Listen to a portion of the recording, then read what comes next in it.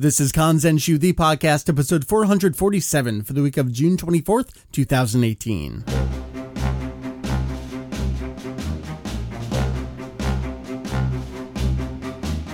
Welcome back, everyone, to Kanzenshu, the podcast, an extension of the all-encompassing Dragon Ball fan site. Kanzenshu. We cover anything and everything Dragon Ball GT in hopes of enlightening and a little bit of entertaining. Hey, sorry we took a little time off again. Did we really? Yeah. How much time was it? It was 3 months this time. What? I know. It was No. It was yesterday that you were here, Jeff, recording the last one. feels like it. 3? 3 months. It was 3. I mean, granted, Jeff, you went on a cruise. I went on a cruise. I finished a school year. Been oh dear, busy. It's been busy. It's been busy for everyone.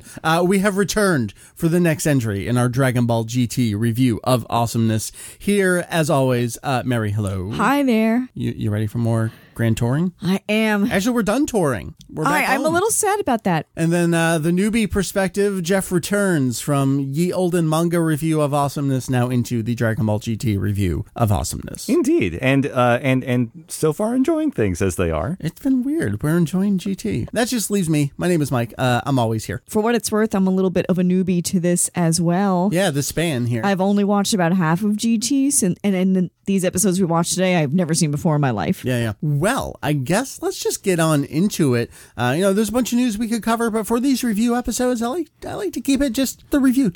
While it's fresh in our heads. Let's get it all out there. So, come back next time, maybe for some news coverage and all that jazz. But for here, we are going to be covering Dragon Ball GT episodes 28 through 31. Let's go.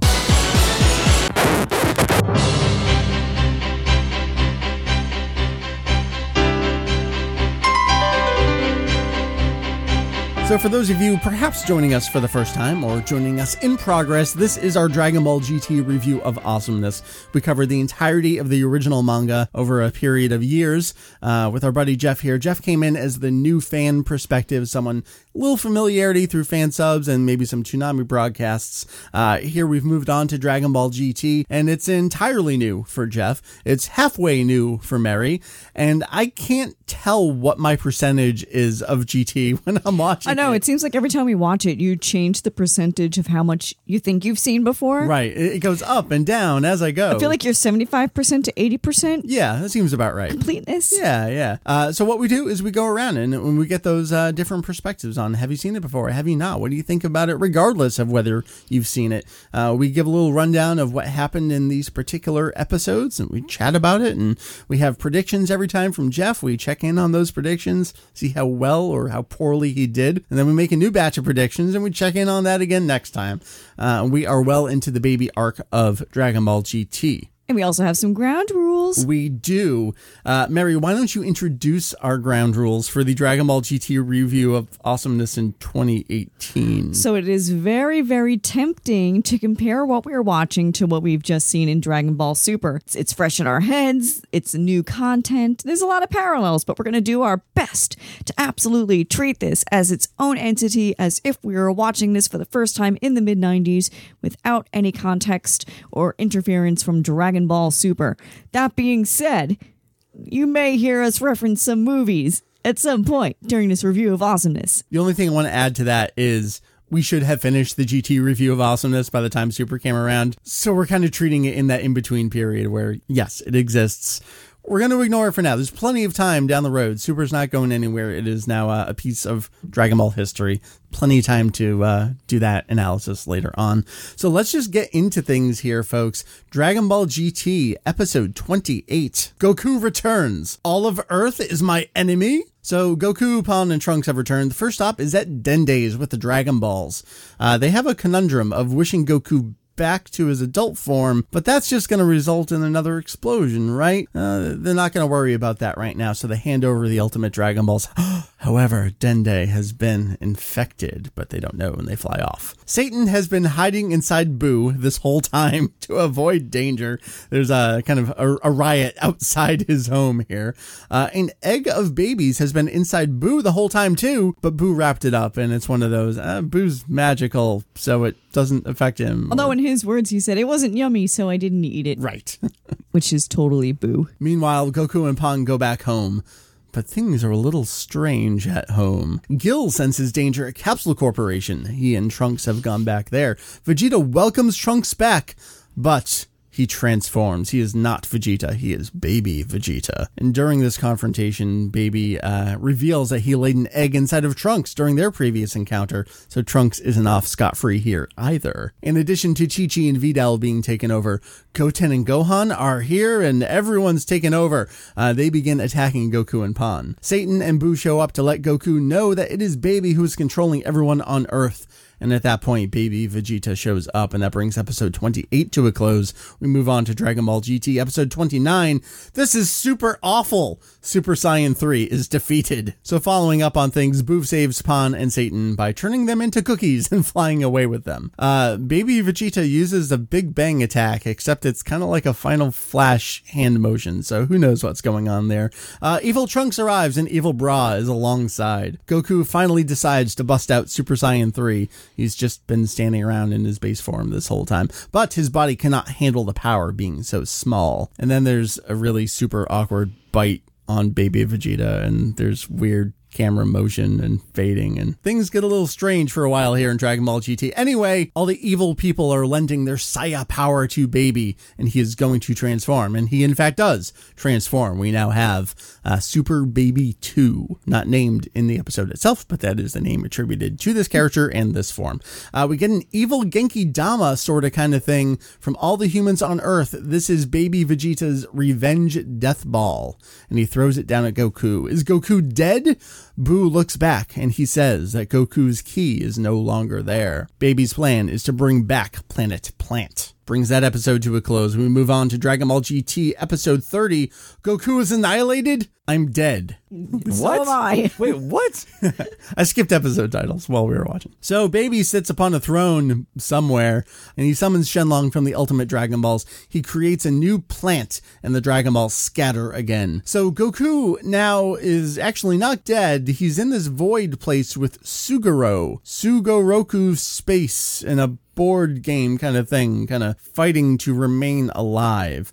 It's basically Mario Party. Sorta, kinda. But life-size. Life. Goku has a difficult time dealing with the riddles here. Meanwhile, Baby and the others return to Capsule Corporation, and evil Bulma has a new spaceship for her baby-sama. There are more bad puns, and the dude's been cheating the whole time. And then Goku sucks his tears back into his face. Out of context, that makes no sense. Even in context, I'm not entirely sure that makes much sense. They still keep going with this game. But there was a straw sound effect. Yeah, I suppose. Baby gets ready to head to his new planet Sufuru. And that brings that episode to a close. We go on to the final episode we are covering here on our review, episode 31 of Dragon Ball GT. What a surprise! Sugoroku Space's big collapse. So it's getting hot in here, and there's flames and lava and all that stuff. The die said owie. That's a little strange. So Goku attempts to throw the die back down into the lava again. It turns out they're not quite evil, but they're Space Tanuki. The joke is real this time. They're actually just Space Tanuki. And they were cheating the whole time. So the whole area starts to collapse. It seems they broke the rules. Goku decides he's just going to blow them out of there. So the only thing Goku knows how to do is let's fire a Kamehameha and see what happens. Kibito Kaioshin comes in. Kibito-shin. No, they call him Kibito Kaioshin in the dialogue there. Teleports in and saves them, which is actually something he had done previously, but I guess the energy from the revenge death ball knocked Goku into this alternate plane of existence or whatever. So now Goku is in the Kaioshin realm, and they're going to train him. Baby has a whole line of people ready to go off into space. Everyone's incredibly excited to go off with Baby-sama to colonize the new planet. Buu decides to take on a face to disguise himself. And if you aren't paying attention, that is indeed the Barry Karn face that he took on back in Dragon Ball, or Dragon Ball Z, I suppose, if you were watching the show. Buu cuts in front of Kuririn, and everyone's kind of in character, but also Baby infected, which is kind of fantastic. Like, he's afraid of his wife a little bit, and she's kind of disappointed in him. It's all kind of strange. But Boo makes the cut by cutting in line, so he's going to be going off to the planet with the other 99 lucky people there. So back in the Kaioshin realm, Goku is grinding coffee for the Elder Kaioshin. Goku isn't entirely sure if this is training or if Kaioshin just wants to drink coffee. My guess is that it's a little bit of both here. Meanwhile, up on Sufuru, Pan just wants everyone to shit. She has brought laxative pills with her and just starts throwing them into everyone. Her grand plan is everyone's going to shit out the baby eggs and they'll revert to normal. Gohan and Videl jump in, however. They are infected and they decide that they are going to, she's not going to play along, so they're going to have to kill her per baby's orders. Goku sees this all going on in the crystal ball. He stops grinding the coffee. What is he going to do? He's not strong enough. Super Saiyan 3 can't do it. He can't handle it in that body. He doesn't have the strength. Oob shows up. Everyone remember Oob from Dragon Ball GT Episode 1 and the end of Dragon Ball? Oob is here. That brings Dragon Ball GT Episode 31 to a close. Jeff, let's check in on your predictions from last time here on the show. Oh, God. I'm I know fascinated. they're terrible. They're terrible. I think your predictions are probably better suited for what are the next batch of episodes. Probably. We'll talk about that, though. So what did you say? You said they're going to be fighting Baby. There's no real way around it. I mean, that's less of a prediction, more just an obvious statement. Indeed. Yep. Goku fought Baby for a little happen. bit. And, Yep, that happened. But if they fight Vegeta, they're not going to want to kill him because he's just infected. Yeah, true. We got that. It didn't really come up in conversation. No, it didn't. It kind of did. Goku was ready to take baby Vegeta on. That's when Boo showed up and Satan came. Was like, hey, actually, they're all infected. And Goku's like, oh, all right, I guess I can't just mutilate everyone. But that had less to do with, we must protect Vegeta and more. He just flat out didn't know he was possessed. Right. Jeff, you're saying, let's not forget our trio has the Dragon Balls. That's how we ended our last review episode. They finally got them all. They were heading back to space. You thought there was going to be some kind of connection between Baby and the Dragon Balls. You knew Baby was going to be there on Earth. You thought there was something more explicitly connected between the two.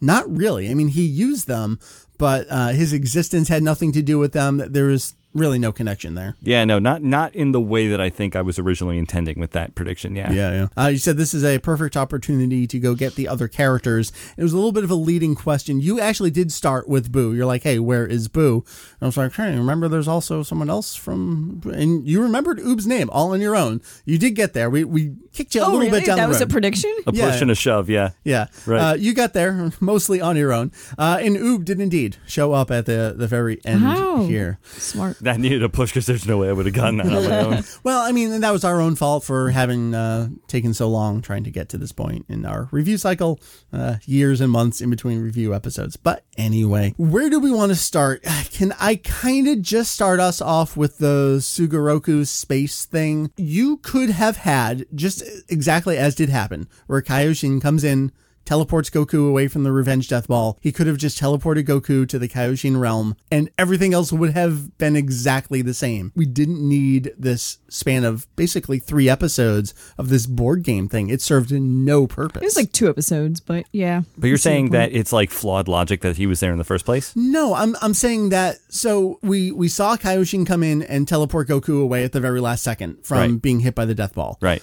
I'm saying rather than, and then the Death Ball, its energy, like somehow transported him, warped him through space. Forget all that entirely. Just have him transport back to the Kaioshin realm, because that's where he ultimately ended up anyway. That was really flaky at that point. And everything in the meantime served no storytelling purpose. It was just a means to get Goku out of the action longer. Yeah, I suppose.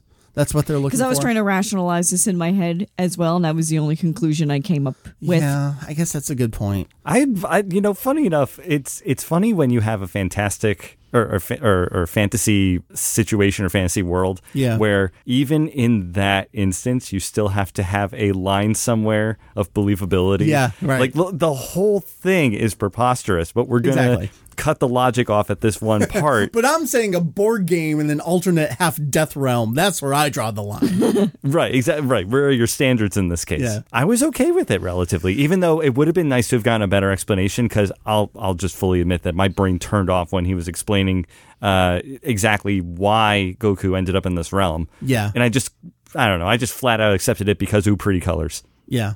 Yeah, I liked it also because it was a different setting, but I think it went on a half episode too long. I think an entire episode or even 2. He was really only around for 2. I don't know why he was in disguise as like the game master kind of guy rather than a space Tanuki. Instead of just staying as a Tanuki. Well, because he had to have his son be the Dai so he could cheat. Oh, so I guess gotcha. If you're going to have one transform, you may as well transform 2. Well, another thing, too, is that Tanuki are traditionally pranksters in Japanese lore. Sure. And so if the Tanuki was there from the get-go, that would have been just right there a sign that something's up. I mean, even though, granted, this is a gambling world and a Tanuki kind of fits within that context, I do feel that if the character was that way, then maybe the Japanese audience would have thought right away something's up. They would have gotten it right away. Oh, okay, fair enough. Yeah. I mean, even we're thinking that, but it definitely would have. Yeah, sure. But I find it interesting that when he introduces himself at first, he says, I'm Suguro the gangster. So he had to introduce that he was a gangster right off the bat. That to me was actually a little suspect from the beginning, because you just have a name, or you don't even give your name. You're just there being the guardian between heaven and purgatory, I guess. But the fact that he had to bring out his occupation, to me, sounds like he was trying to cover something up.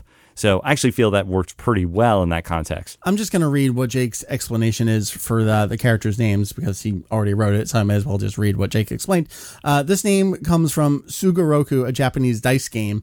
Goro is an actual Japanese given name. Sugoro's son's name, Kogoro, is another actual given name and is simply the kanji for little added on to Goro, making it an appropriate name for a little space Tanuki. So it is the kind of thing where in Japanese, there's enough of a hint there for you if you're kind of paying attention along with what's being said. But yeah, I think if they were explicitly shown as evil space Tanuki, it would have been even more obvious than it was there. In general, I thought some of the gags in there were okay. I liked the puns and the riddles. Goku guessing his friends' names was cute, but there was just too much of it. I see your rationalization of keeping Goku away for a while.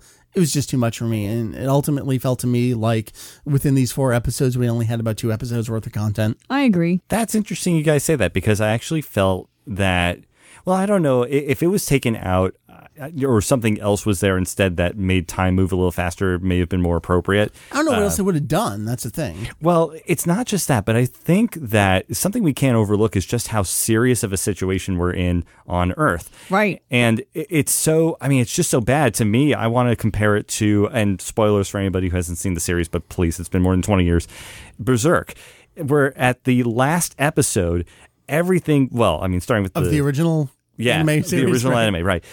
So everything goes to shit in like the second to last episode. Right. And then like all of your favorite characters are getting mutilated in horrible, horrible ways. Like, the whole realm of reality in that universe is just completely shifted, and it really just makes everything like just super depressing, especially because they end it that way.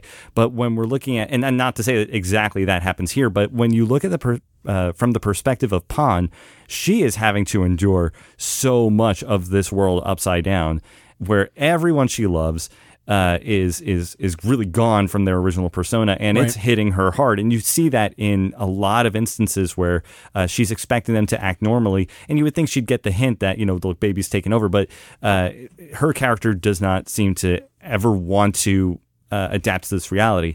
And so because you're in this perspective, you're getting like this really horrible shift where really nothing is the way it is, and it just keeps getting worse. And I actually think that the silliness of this gambling world offsets that heaviness very, very well. And I actually feel that if they had done something different than what it was, it had to be lighthearted or silly in this way, because they're not going to go full berserk. They're going to try and lighten the mood as much as they can, but they're dealing with some really serious stuff happening on Earth, and so it had to really juxtapose that seriousness with something lighthearted. So I feel it did a good job in that respect, but I can see the perspective where it was just 2 episodes of really nothing happening otherwise. Well, 2 things there. Yeah, I totally agree. Pan seems like like she's the only one who's acknowledged just how bad it is, but still wants to do something about it.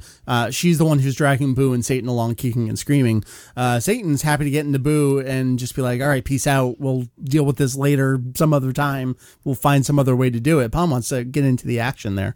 But then to your point about it not getting too dark, I mean, that's the kind of thing Toriyama says, and specifically said with Battle of Gods when they were scripting that, is I can't let things get too dark. It still has to have some kind of levity and humor to it, combined, contrasting against each other, so it's not completely dark. And GT does have a lot of darkness going on right now. I mean, yeah, Earth is fucked and everyone's taken over, and that's kind of that, and Goku's not there. So, but it's just crazy that just occasion after occasion, the stakes just get higher and higher. And that's what I actually really liked about this stretch of 4 episodes, is that you could get the sense that danger was going to keep going. And I mean, what a brilliant move to take the stance of, well, we've conquered Earth. Let's now throw in another planet. Let's expand, and not just start doing like a multi-planet takeover, but rather doing this like slow invasion almost, and then, strengthening the base, if you will. Yeah. I mean, I think that's a solid move, because that's really fortifying a position more so than, divide and conquer strategy that you would see with a lot of other bad guys, where when they have power, they, try and spread out as fast as possible. I'm going to take over the universe. And we've also never seen a wish like that before, unless we did in the movies and I'm just forgetting, but just that concept of make me a new planet. Well, I mean, we got New Planet Namek, but I mean, that was kind of almost off screen in many ways. Is okay, we resolved the Namekians over there, and I think it's a good point. We have a very focused takeover and a very focused goal, and he effectively achieves his goal. He got his new power, and he's got his new planet, and he's gonna go off and infect the world starting here. Let's talk about Baby a little bit. So we have our new baby Vegeta design toward the beginning of these episodes here. Just kind of like silver, slick back hair. Still Vegeta's raw design overall, but like the crosses on the eyes. We do get a transformation into Super Baby 2 when the Saya power is kind of thrown into him here. Can I just say, Mike, that I never would have predicted that in general. I did not think that we were going to have a form evolution of Baby at all through this process. I mean, because he was just infecting, and then they would look a little different, the red eyes and that kind of thing. But, right. But to actually take the cumulative power from everybody on the planet and then become another form, I would have never seen that coming. I was actually really surprised by that, and I think it's more of a naive take, because how many times have we seen that with other bad guys? Right. We know Baby is the actual villain now, as opposed to when we had like Rild and who the hell else even was there? Legic and Mew. That was right. Yeah, of course. Right. Exactly. I already forgot about him. So it's the real antagonist here. So of course he's going to have a transformation. What did you think about the design for Super Baby 2 here? We got kind of like the shoulder things going off. His hair is doing more of like this forward swoopy thing rather than. It was a nice callback to Baby's first appearance, right? Where his head form was a little swoopy. Yeah. And he had like the big shoulder pads, I think. Yeah. I'm going to go with slightly underwhelming. Yeah. Slightly, because I was hoping for, I don't know what I was really expecting with that. I mean, I remember distinctly the pan up as we see what this new form looks like. Yes. And I was distracted by his quads. Well, that's where I stopped watching. It was like, oh, your legs are cool. Oh, wait, there's the rest of you. I don't care. Yeah, that's funny, because I saw the muscles kind of in the same shape as they were panning up and going, okay, I'm not seeing much change here. And then all I'm seeing are these heightened shoulder blades, and that's about all I get. So, okay, it's an evolved form of this bad guy, but that's all you got? Okay, all right. I've seen it before. I think Frieza did it, right? Yeah, it's not a Toriyama design, for sure. It's a little over-designed. Yeah. But there's something about it. Maybe it's the color scheme to me. I like the reds and the yellows. It's very primary driven. Yeah. Something about it to me just really works. And it kind of contrasts, I guess, everyone else's color scheme, which is like secondary colors. Right. Because Gohan's wearing like green and purple. And we get white shirts a lot. White shirts with purple pants. Yeah. Speaking of colors, something I've always noticed in the back of my head, but I only finally just put it into words today as we were watching this. Everyone's designs in Dragon Ball GT, it's some of the pastel-y colors, but there's always just a little bit of a change to them. Obviously, it's, we're doing character designs for a new show. It's going to look slightly different. Except for Boo. Boo looks exactly the same proportions and curves. everything about that character design for GT looks identical to how he looked in Z. And I think part of that is his pink color. It just, the way that contrasts with and the everything roundness. else. I mean, you can't really make him angular. Right. You can't do much else there. Mr. Satan, however, looks pretty significantly different. And I commented on that. I'm like, did you just get even shorter? Right, he's getting older every time we see him. So I think it makes sense. He's like verging on an SD kind of character. Yeah. I want to talk about voice actors a little bit here. We're not going to talk about Dragon Ball Super, but I do want to acknowledge that we're watching an older show here. And to still hear Joji Yanami as the narrator in his still prime at that point, and in particular Daisuke Gori here as Mr. Satan, it makes me long for the past of still having a lot of people either still with us, not ill, and then of course Hiromi Sudo, who is playing Evil Bulma. We're going to get more of her in the future, but also Bra over there on the side too. So kind of I'm glad they remembered Bra existed. Yes, everyone remembered. Eventually, everyone remembered that Bra existed. She was half Saiyan. And can we say about Dragon Ball GT how they remembered how old Maron is supposed to be? Just saying. Can we talk about Baby's voice actor? I want to talk about Yusuke Numata here. Played obviously Baby when he was his little bluish globby kind of thing, but then will take over as the voice actor when he infects the characters. So we've gotten quite a bit of him before, but him in particular in Vegeta's body feels like he is really taking on this role as himself. So tell me about hearing Vegeta with this voice and just how he's kind of growing into and giving these really snide deliveries. What do you think? There's only like one or two lines he delivered where I felt like he really nailed Vegeta. Mm-hmm. Otherwise, he just sounded like a dude talking in Vegeta's body. Right, because he's not really Vegeta anymore. He truly is Baby, but I feel like he's still got... I don't know, just the arrogance is doubling inside him there, maybe. I would agree with that. I think, apart from just maybe like one or two lines, it did feel like a separate character. But I guess that's kind of the point when you have this complete takeover of this person's body, and then so much so that they transform. I think it makes sense that the vocal characteristic kind of matches that whole thing. And I just have to say, like, I think the vocal deliveries across these episodes have just been terrific. Yeah, they're actually really enjoyed. Everyone's amazing. Yeah, everyone's like, you can tell they're just pros. Yeah, I mean, these are experienced pros doing years of this at this point. So, I mean, there's nothing bad I could say about the dubbing on this. At least the Japanese dubbing. Yeah, right. So, no, it's just incredibly smooth. If anything, I just feel the animation I wish would be up to par a lot of the time. Yeah, the first two we watched here were definitely a little blobby. Actually, I like the first one. The second one was like, oh, it's a bad character designer whose name I can't remember. Triangle guy. So, Mary, indeed, episode 29 was Masayuki Uchiyama again. It's like every time we have an Uchiyama episode, you definitely pick up on that. Oh, of course I do. And episode 31 was actually Tadayoshi Yamamuro himself. I feel like that was the best looking episode. Right. Yeah, I feel like the bookends of what we watched tonight were like the better looking of the 4 episodes that we watched today. 30 was Takeo Ide, and then 31 was Yamamuro himself there. So it works when Yamamuro comes in the 90s anyways, and does a good cleanup job on the important stuff here. I kind of don't dislike the big noses he puts on the characters in GT. Yeah, I mean, part of that is also Kazuyoshi Nakatsuru's underlying character designs too, but I think individual artists and animators on top of those characters' designs do a little bit more or less with the noses at times. GT in general, I feel, has bigger noses. Yeah, they do. Let me ask you, and Jeff, you're not going to know this because you didn't watch this, the Garlic Jr. filler arc in the Dragon Ball Z TV series was not in the manga, it was filler.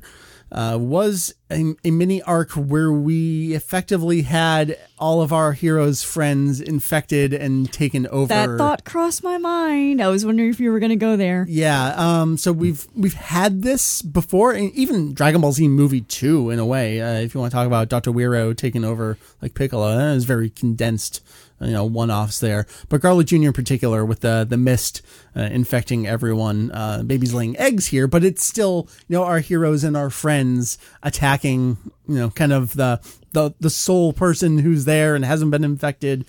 It feels a little bit of a retread, but to me it feels different enough, and there's been enough time in between that, all right, and I think this was better executed. Yeah. It's a little bit more sinister, and it was just Pan. And it's like, oh wait, no, was Goku there too? Yeah, it was Goku and Pan, because they were like, we want dinner. Yeah. And they're just ignoring them. Yeah, that was kind of tough to watch. Yeah. I agree. That was awesome, though. Hey, silent treatment, because, I mean, I'd expect Chi-Chi to do that, but not Videl. No, of course not. But just as we talk about GT, rehashing the Sulfurian revenge, I feel like your family and friends being infected, we've been there, done that before. It needs to be acknowledged. But that being said, I think the first episode of the 4 was actually my favorite from like a pacing and mood standpoint. Me too, because we weren't down in Sugoroku land. Yeah. But I always love it when we deviate from the core team and we get to see the supporting cast. Mm-hmm. Giving everyone the silent treatment and then seeing Goten and Gohan show up, and you can tell they're not quite right, even though we as an audience know that there's we've something seen up. it. Yeah.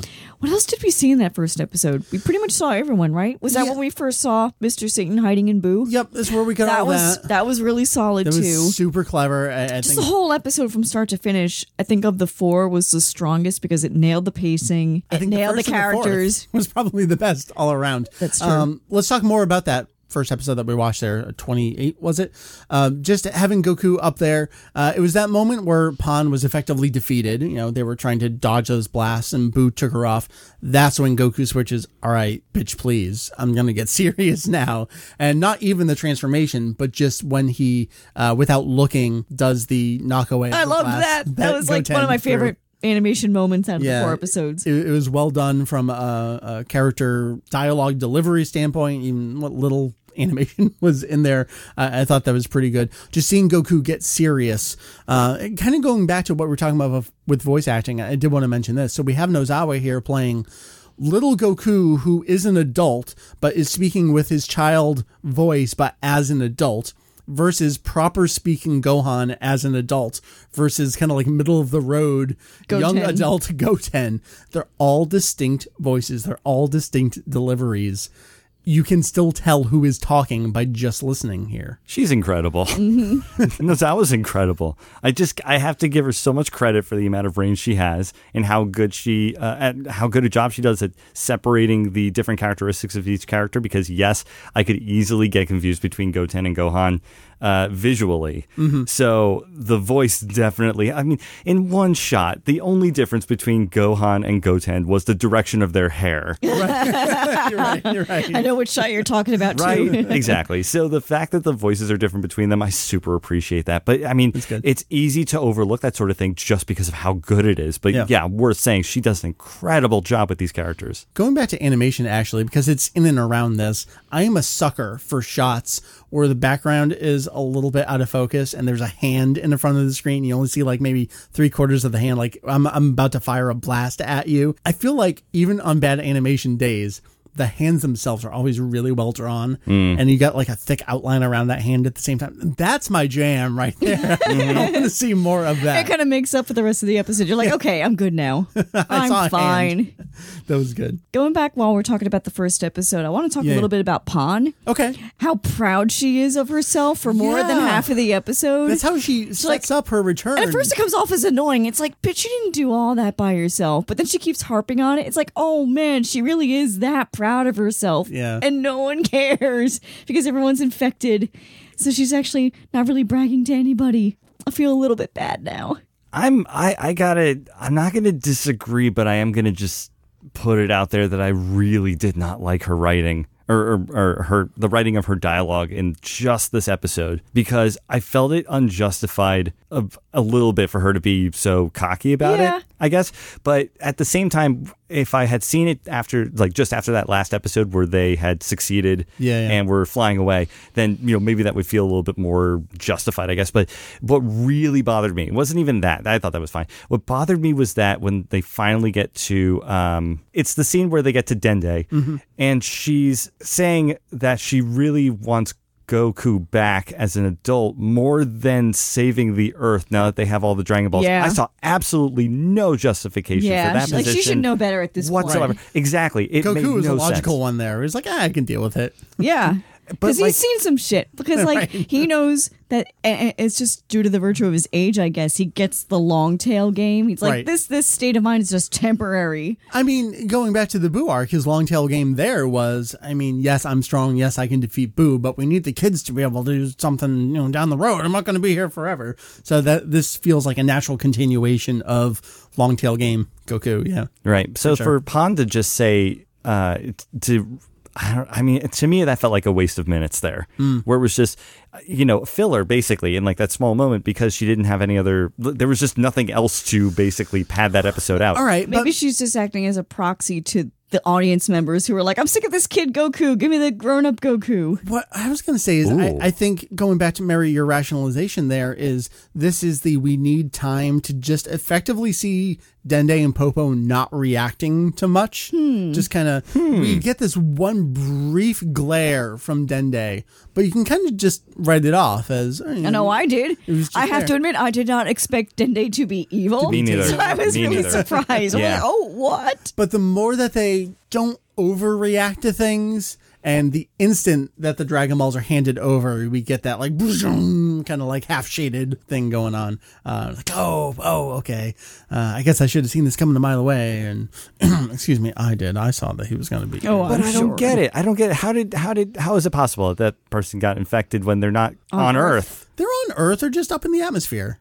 That's high enough. I guess apparently not. I mean, Baby can sense things. He's just going to go up there and... But that's not explained to the audience. I guess that's okay. We don't need everything handed to us on a silver platter. Baby got everyone. At this point, the entire Earth. The entire Earth is my enemy? Question mark, exclamation point. But you would think as Kami, he would know what was coming at him. Yeah, I mean, he's supposed to be able to see all that stuff, but that doesn't mean that he's strong enough to... He's still just a teenage Dende. On the other hand, we do know that Popo has mastered and achieved Ultra Instinct, and he should have been able to fight off... Obviously. Baby, our problematic savior up in not heaven. Can I then... yes, please, let's not talk about Popo anymore. Let me add to this, though, because... to that vein, we don't see Dende getting infected. We don't see the rest of Earth really getting infected. Right. So I got to say that's a bit of a nice surprise because you really have no, I mean, you know that people are getting infected. This has happened. I mean, Vegeta obviously is, and there's that car crash where, in the previous episode where they know that this is a problem that's going to spread and whatever, but you don't see the actual process happening. So, difficult for me right now because 3 months later, I kind of forget that whole thing and then have to come into it. I mean, we were seeing Baby going in and out of people when Goten first showed up and he was just taking over the regular folk. And it seems like enough time has passed. He probably took over the entire Earth. Okay, sure. So that surprise that comes in when you see that everybody's been infected, that I think was really effective. To the point where... Baby was effective. Yeah, exactly. And I felt that was really believable. Just because of the speed in which everybody was infected. By the time they got back, it was already too late. Yeah, I thought that was great. Are we still okay with having fun with our evil friends and family? I'm not sure what you mean. Do they look cool? Are they fun to watch this way? I don't say anything, so it's a bit of a killjoy in that way. I mean, we get Gohan and Goten a little bit early on. There's only so many evil smirks we can do. Yeah. But I don't know what else I would want out of them. That's a good point. Because if they acted more evil, it wouldn't feel like them. Right. Which is why I like the Kudadin and 18 and Maron there. They're in line. He's still acting like himself. Like, oh, I can't wait to go off into space with Baby-sama, but I'm still scared of my wife. Is that your Terry Clayson impression? Oh my God, I guess it was. Evil Bulma's going to be pretty good. So just hold on tight for that. I do love Evil Bulma. That's going to be fun. I guess let's talk about Oob. So shows up out of nowhere at the very end here. I was surprised. I mean, yes, that makes sense. So we know we still have some other friends out there. I mean, Ten Shin Han is a character. Yamcha is a character. Oob is a character. He kicked off Dragon Ball GT with us. The end of Dragon Ball was, here is the reincarnation of Majin Buu's spirit. This is going to be the thing that Goku... New hotness. Yeah. And here we are 30 odd episodes later, and now Oob is back. I guess it makes sense. We have our villain transformed up to this horrible state? Is this the place and time for Oob? I want to know where he's been hiding. What's he been doing? How did he not get infected? Exactly. Yeah. And also, who's his voice actor? Oob is played by Atsushi Kisaichi. That is a hell of a name. Well, I just have to say that it was refreshing to see that. I at first noticed that Oob is back. My first thought is, oh, what is he going to sound like? Because last time we saw him, it was the first episode of GT. It's been a long time. Yeah, and in that first episode, he was a kid. Still had the kind of kid. He's the same. He's roughly the same age. Really? Same voice actor? They make a point to say like, oh, Oob is now bigger and older, or however they phrased it here. But I mean, or maybe Buffer. I forget exactly. Burly or something like that. Yeah, maybe that was it. So maybe he's just continued his training in the meantime as Goku has been away. A lot of the people that we're hearing from in GT here, Kisaichi in particular, as well as Numata, who played Baby, they all did incidental roles elsewhere in the Dragon Ball franchise. So Baby's voice actor, Yusuke Numata, he played Ikose, he played Jewel, he did Gregory Ashley and Kai in Super.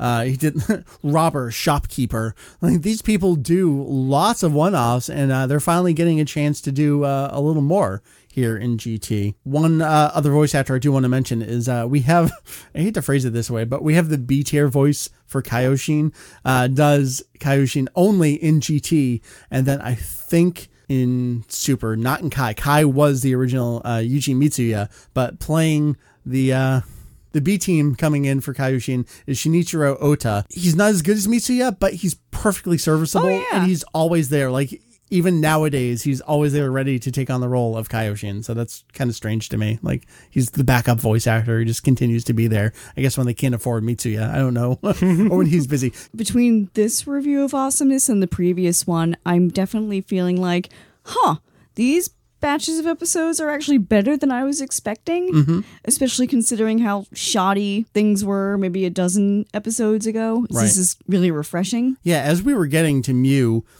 kind of the head of the Dr. Mew stuff, we were really checking out at that point. Yeah, I was like, Metal oh my planets, God. And it just we were done with all that stuff.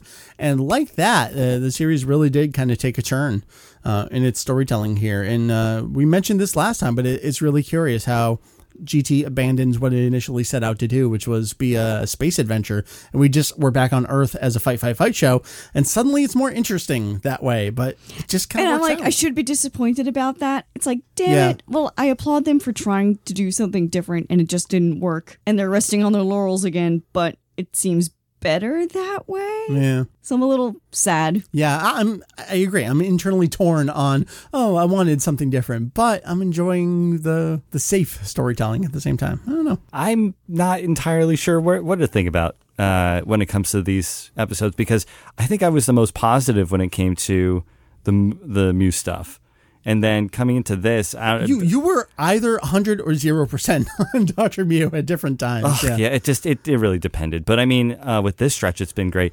Well, I just want to mention in the last episode, that I was not a huge fan of the whole idea of Pon with the laxatives. It was weird. It was weird. That's the perfect plan for someone her age. It's not really thinking. Makes sense to her. It's like they would have pooped eventually, and even then, they wouldn't have pooped out the eggs. I mean, they all started having a terrible reaction to it. Where did she get it, for starters? The thing is, though, yes, we have no idea where she got those pills. I have a huge problem with that.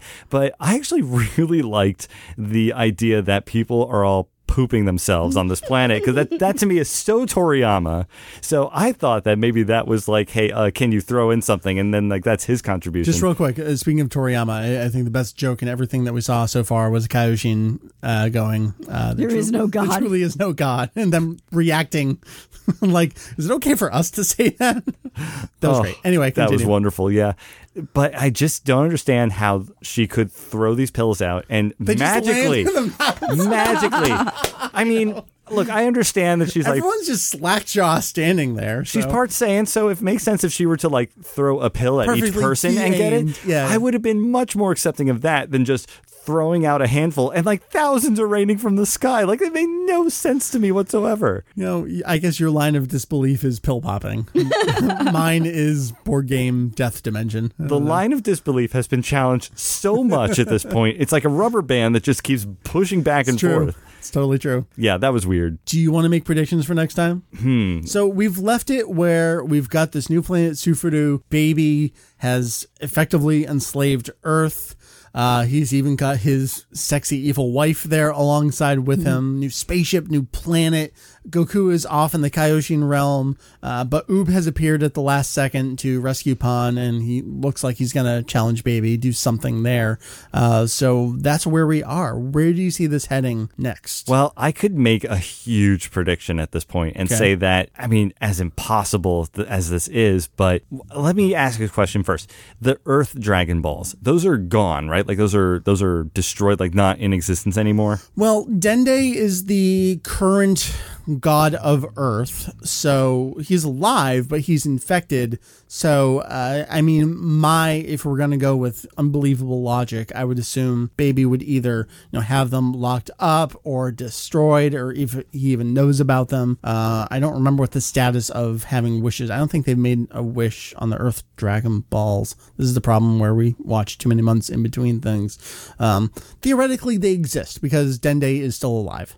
Okay, right. So, but they couldn't use it to save the Earth because they were Earth Dragon Balls. Right, because the Ultimate Dragon Balls, the Black Star ones, those are the ones that were used to originally make that wish. They did bring them back, but then Baby used those to wish for his new planet, and they've scattered across the universe again. So we know that Earth is going to explode, and they don't have those Ultimate Dragon Balls anymore. But could they use the regular Dragon Balls to get Goku back to regular form?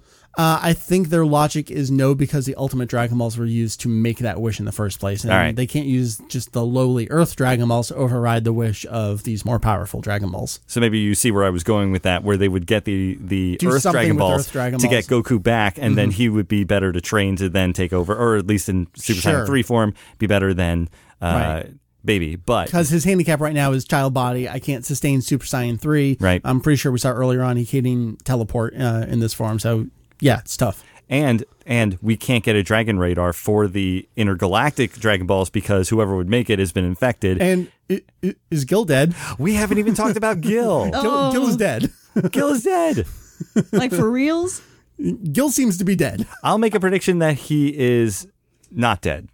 That he's not dead. Like maybe he's Trunks just off. Look, if Trunks can fix a car during a what is it called? Look, it took me 20 years to realize that in the eye catch that Trunks fixes it on the B side of the eye catch. This is one of the funniest things that happened during this viewing session, by the way, was Mike noticing that Trunks can fix a car. And for me, it's like, well, shit, of course he can, because I mean, yeah, obviously he can, but I didn't piece together that's actually what is happening in that. Like, I always knew, the car breaks and then comes back to, but Trunks is specifically there fixing it in the eye catch.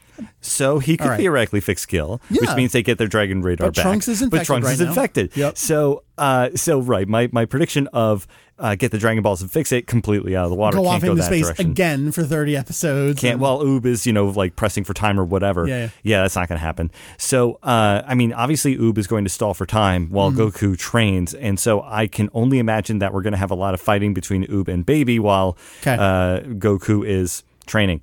It's just interesting though that once all of these beings on Earth have contributed their evil or power or whatever to Baby. So everyone, we have the 4 half Saiyans that contributed their Saya power, which we're not talking about Dragon Ball Super, but we are invoking Battle of Gods, which was released before Dragon Ball Super and branded as Dragon Ball Z, so we're allowed to mention it in our review. The Super Saiyan God ritual, it seems very familiar to what happened here. But yes, so the Saya power came in to pump him up to Super Baby 2, but even everyone else, the infected people on Earth, they donated their energy, and that's how he did the Revenge Death Ball in particular. So it's safe to say that basically all beings on Earth, except for Baby, have any sort of power to them.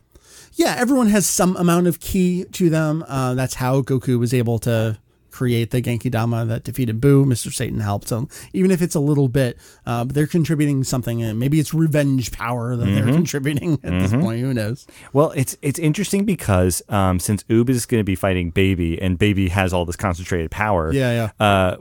first of all, I mean, if you destroy Baby, I would think the power would stay within Baby, and therefore, like, all the Saiyan power that has been taken from them probably can't get returned back. So that can't happen because our characters need to get their power back. Kind of going along with that, it seems like Baby's the kind of thing where as long as there's a trace of him somewhere, he seems to be able to, like, come back out of it. Like, is there a true singular Baby entity? I don't know the exact answer to that. I feel like there is, but all of the eggs and the traces of him effectively serve as the remains of a Baby too. But this makes me think that if it works like a disease or a virus where when you have an antidote that, you know, you still have it in you, it's always going to be there, but it's just dormant. Not active. It's dormant. Right. So the same kind of thing could happen here where they're able to have an antidote of some kind or just some way to negate the effects of Baby. And so while they kill off Baby, something has to happen to their power, but they in turn still have the eggs. It's just the eggs don't do anything, or they just, you know, whatever, evaporate, destroy themselves, who cares? But so I'm just like battling with the idea of can they kill Baby or not? And I just don't think that within the span of the next 4 episodes. Yeah. Are you saying 4 or 5? We are going to do 4 next time. We're going to do episodes 32 through 35. Yep. So I just don't see in 4 episodes that Baby's going to be destroyed just yet. Like, I just don't see it because there's so many of these questions that have to get answered. My faith in them answering those questions sufficiently is, you know, in question. But I mean, it's just so difficult to really go beyond. Oob's going to fight Baby, and then while that's happening, Goku's going to train. And so then Goku has to enter the fight at some point. Yep. But in kid form, because he can't transform back to an adult. No one has the power to do that. I hope it's more than that. You're just explaining what we know is going to happen. You have to get crazy. What are your crazy predictions? My crazy prediction would have been get the Dragon Balls and get Goku back, but they can't do that. So, I mean, I can't really I mean, we have, as you've mentioned before, there are other characters. We still have Yamcha, whatever. But I mean, granted, they're probably all Baby's minions at this point. Right. Maybe they're infected. We haven't seen them. Yeah. Who knows? So let me make one crazy one and say that maybe Baby's not dead, but Planet Plant. Right? Well, he said he was going to make a new Planet Plant, but then he ends up calling it Planet Sufuru. So. Okay, yeah, so that was weird. So Planet Sufuru, I'm going to say, is not going to exist at the end of the 4 episodes. Okay. I don't know what happens to all those people. I hope they get back, but I'm going to say that Planet Sufuru is gone. Okay. Earth is fine, obviously. Earth is going to explode again. We have a year before Earth explodes. Yeah, so I mean, we got to go get those Dragon Balls again. This is so tough. Gotta find those Dragon Balls. The only other thing that I can see. Don't stop until you get them all. All right, I'll let you talk. Well, here's what I'm thinking. The only other thing that would be practical at this point, and I would think would be phenomenal if this actually happened, because if Planet Sufuru is just like Earth, then you move all the Earthlings off of Earth onto Planet Sufuru. Earth explodes, but Sufuru is the new Earth. Because why not? There you go. I mean, if it acts the same way, then good. Whatever, who cares? So you're predicting that it explodes, or everyone moves there, or both? Oh man, if I got to choose between one or the other, I'm going to say they move off and Sufuru is the new Earth. All right. Because why not? There I mean, it's not like there's anything on Earth that's attached to these characters. That's the creative thinking I need, Jeff. Well, I had that thought. As these episodes were ending. It's just like they really don't need Earth at this point because this other planet kind of makes it look like Earth. Although, funny enough, you know, we have to, like, if we're going to connect this to our current reality where we think of, like, you know, are we going to colonize Mars and all that, and who are they going to take, and, you know, they have to go up to 100 people in line. Well, Jeff, the Royal Space Force is going out there. Oh man, what a scary thought to watch that. I mean, that was like chilling just to see that scenario happen because, you know, maybe in our lifetimes we might see that when it comes to Mars and all that, but like I think it would be safe to say in the cartoon world here, let's escape reality. But Sufuru's the new Earth would be a really interesting prospect. I'll go with that. All right. That sounds good. I guess that's going to bring our review here to a close. These were Dragon Ball GT episodes 28 through 31. As we mentioned, next time on our review, we will do another 4 episodes. It'll be Dragon Ball GT episodes 32 through 35, continuing onward into our Dragon Ball GT review of awesomeness.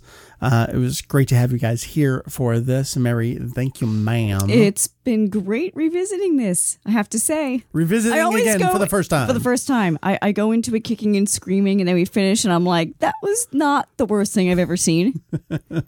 Jeff, thank you, sir. Of course. You want to plug anything? You're here. Might as well. Yeah, we will have Low Fidelity coming back soon. It's been some time since the last episode. But you figured out what the problem is. I'm so glad, but I'm so angry. Well, So let me just give some background on that.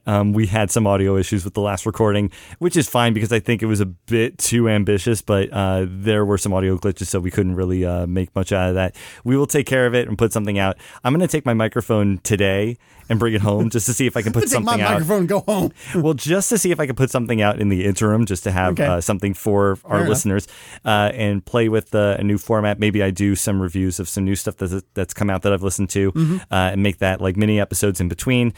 So that might be a new thing that can help pad things out. But I do want to return to form and put out the episodes that we promised we were going to put out. So that's in the making. But in the meantime, if you want to listen to the episodes that we do have up, you can go to our, many places you can follow us. We're on Twitter as @Lo-Fi Podcast. We are on Reddit, which is /r/low_fidelity.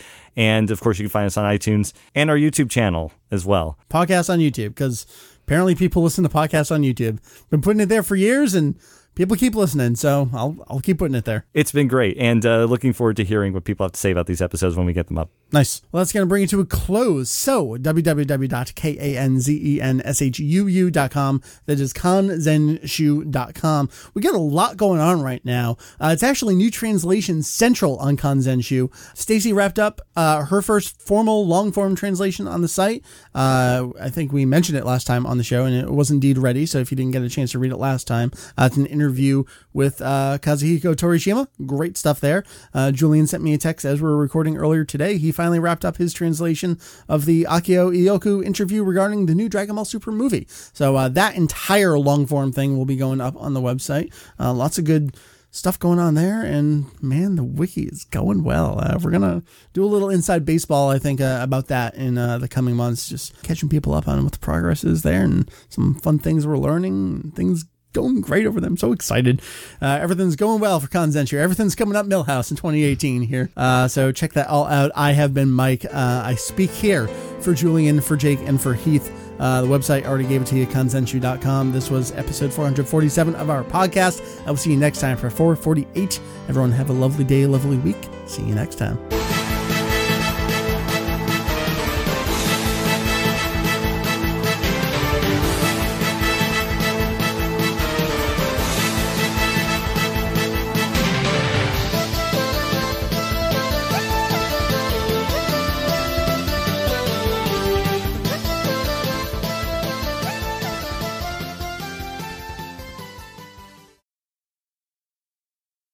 Blah, blah, blah, blah. This is Kanzenshu, the podcast, episode 3. Nope, it's 400. Oh, Jesus. Womp, womp. That many. Change that right there. Blah, blah, blah, blah. This is Kanzenshu, the podcast, episode 447 for the week of June 20... June. Wow, Mike. June.